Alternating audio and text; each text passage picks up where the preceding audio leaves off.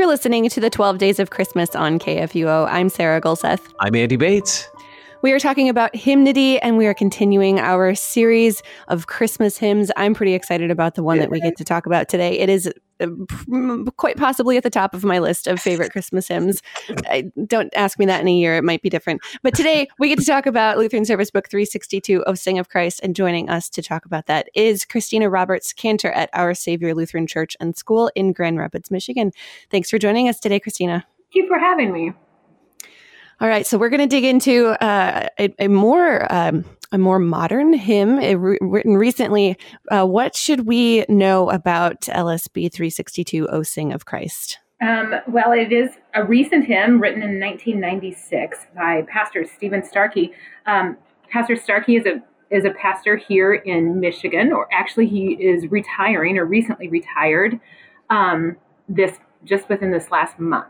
Mm-hmm. But he has written so many hymns for the Lutheran Service Book, and this is his Christmas hymn.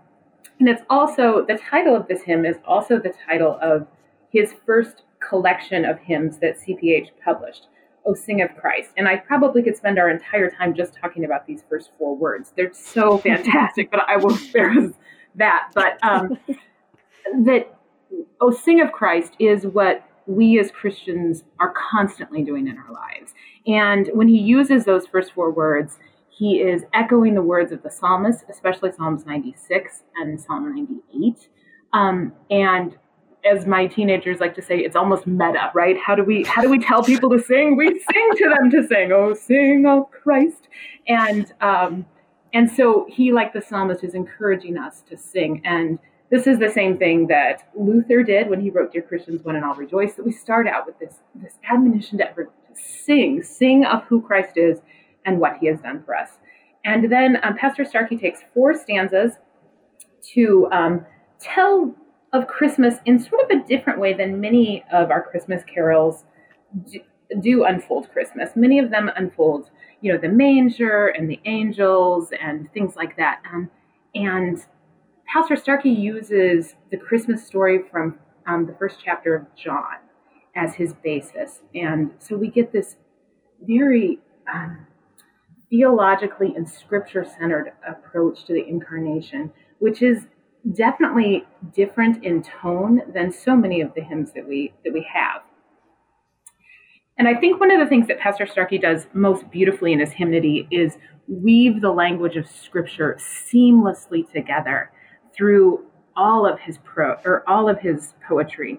And so we see, I wrote out the hymn in my notes so I could, figure out where things were, coming from. And I decided to write, make boxes over all the places where he's referencing First John. And all of a sudden my whole page was just covered in boxes.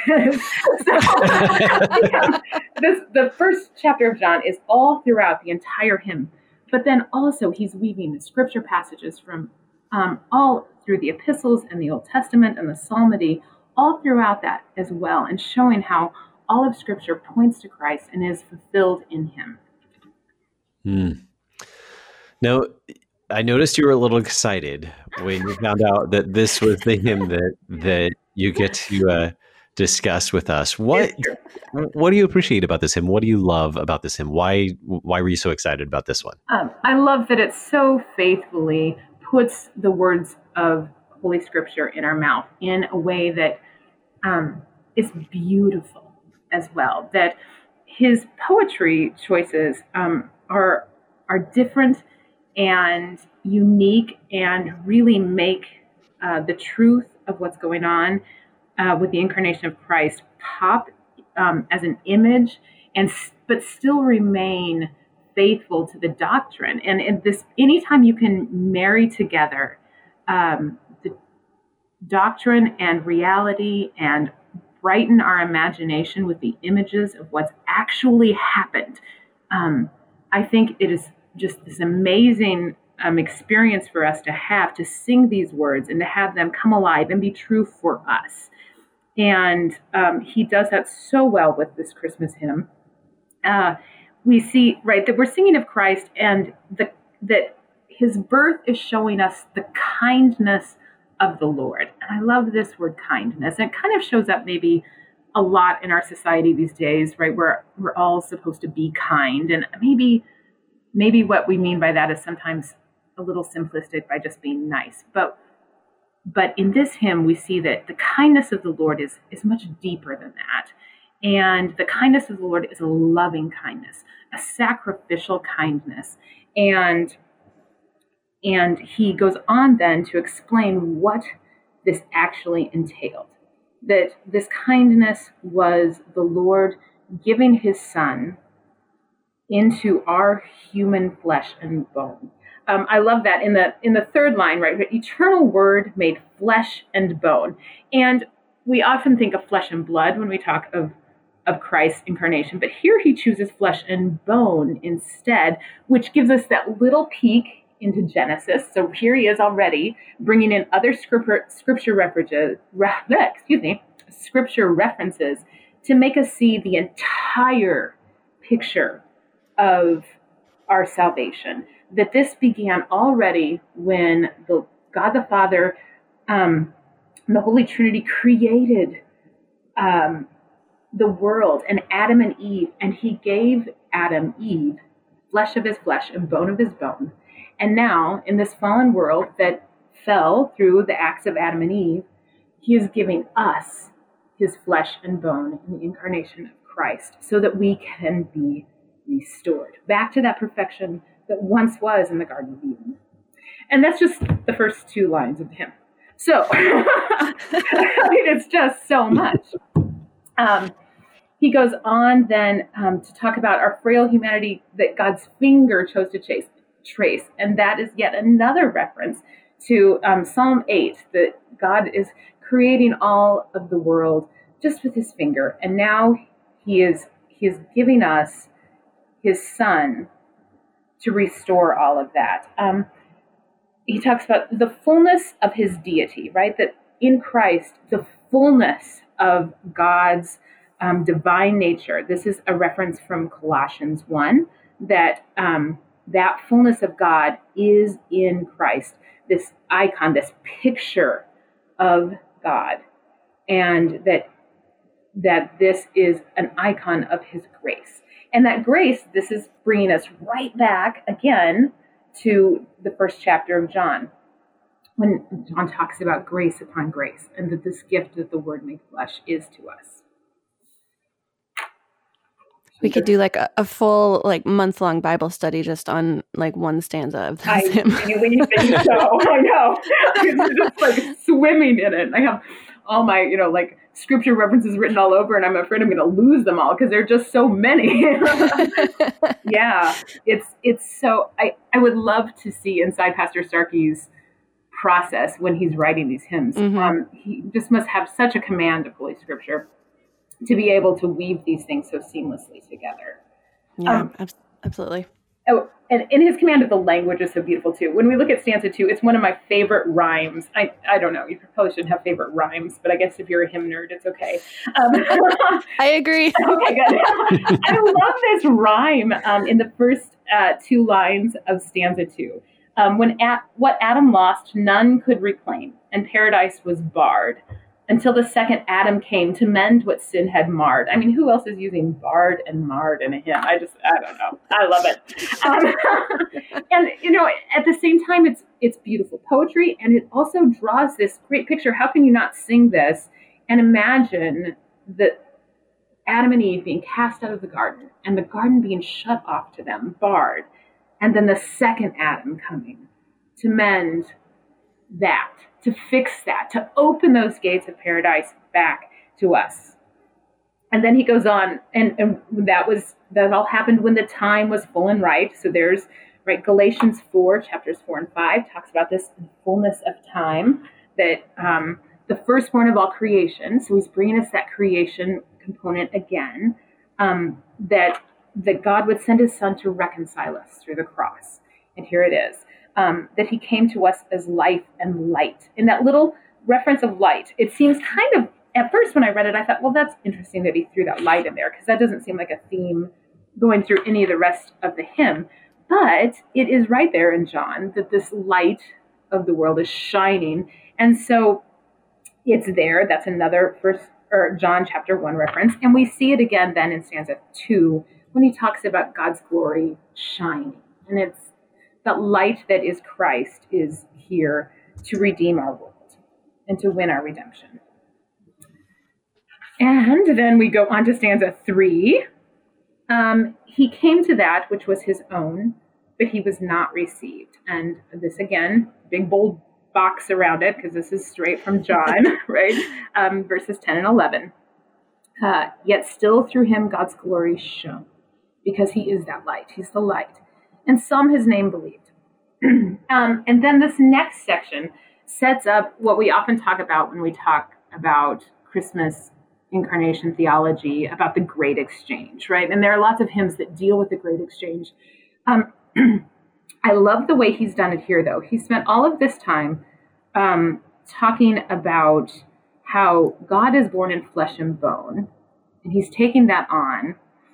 And then he talks about how we are part of God's ancestry now, not through our human ancestry, but because we're born of God in love. So God takes on our human ancestry so that we can take on his ancestry as a son of Christ, that we become adopted into Christ's family as his heirs because he has become one of our family through a whole line of human ancestry.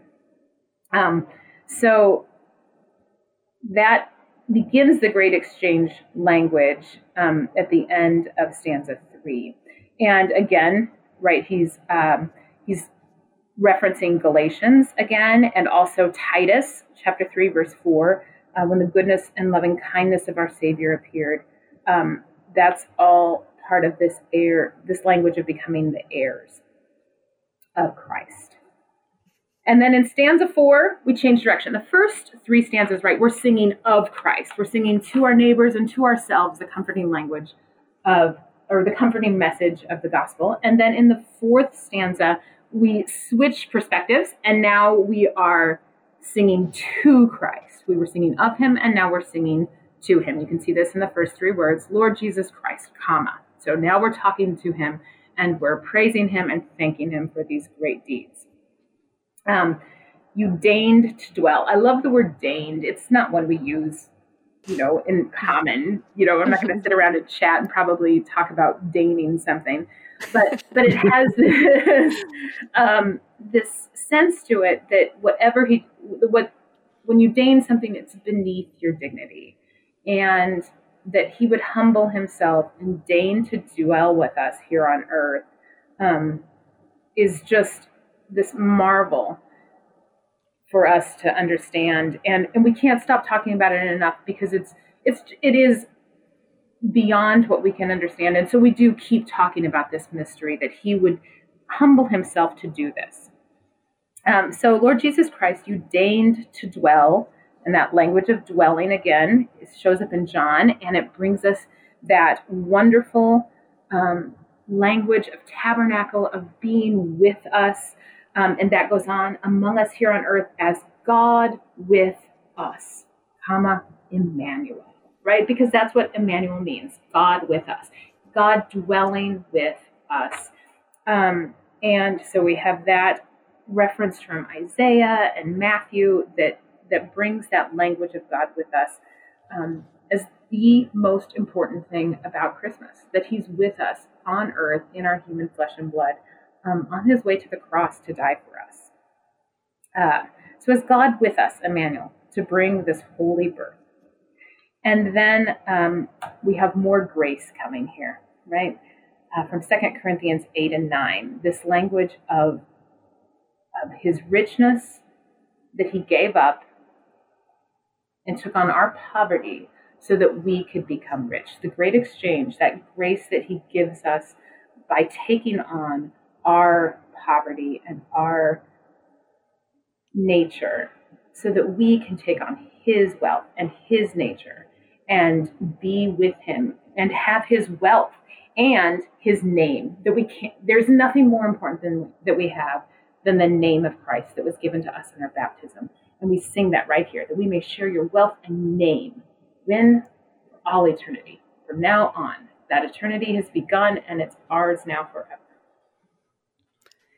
There's so much packed into this hymn. Yeah. It is awesome. One of the reasons that it is one of my favorites is that there is just so much in it, and every time you sing it, you get a little bit more of all of the scripture that we read about and we sing about, and all of these prophecies that are fulfilled in Christ. It is just amazing. Really quickly, anything interesting about the tune or the composer, who is a very well-known composer? Yeah, the tune is actually an English folk tune that Ralph Vaughan Williams, he sort of went around and collected folk tunes, which is a fun idea. I like that. Yeah. Sounds like a fun thing to do. So this is an English folk tune he collected. It was something like, the plowboy's dream, like something like, I don't know, what is it? Oh, it's so silly. Something like, I am a plowboy, big and strong. Just ridiculous, right? But gladly, the association with that text is pretty weak. So then Ralph Vaughan Williams is able to take that tune and set it with text for hymns. And it has almost always been set with O Little Town of Bethlehem. Mm-hmm. And you can find beautiful recordings of beautiful English choirs singing O Little Town of Bethlehem to this tune. And if you love to sing in 4-part, Ralph Vaughan Williams' setting is so fun to sing. Mm-hmm. It's great. I love to drop out the organ on Christmas Day and just let the congregation take it over. And it's just sublime. Mm-hmm. And so I love that Pastor Starkey chose this tune for this, because it gives such a strong text now to a tune, which we otherwise wouldn't have been using. And really, I think the marriage of tune and text is very nicely paired here. I agree.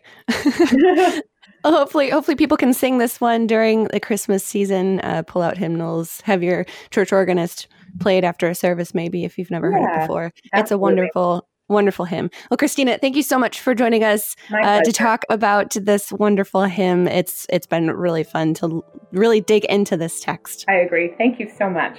You're listening to the 12 Days of Christmas. I'm Sarah Gulseth. I'm Andy Bates.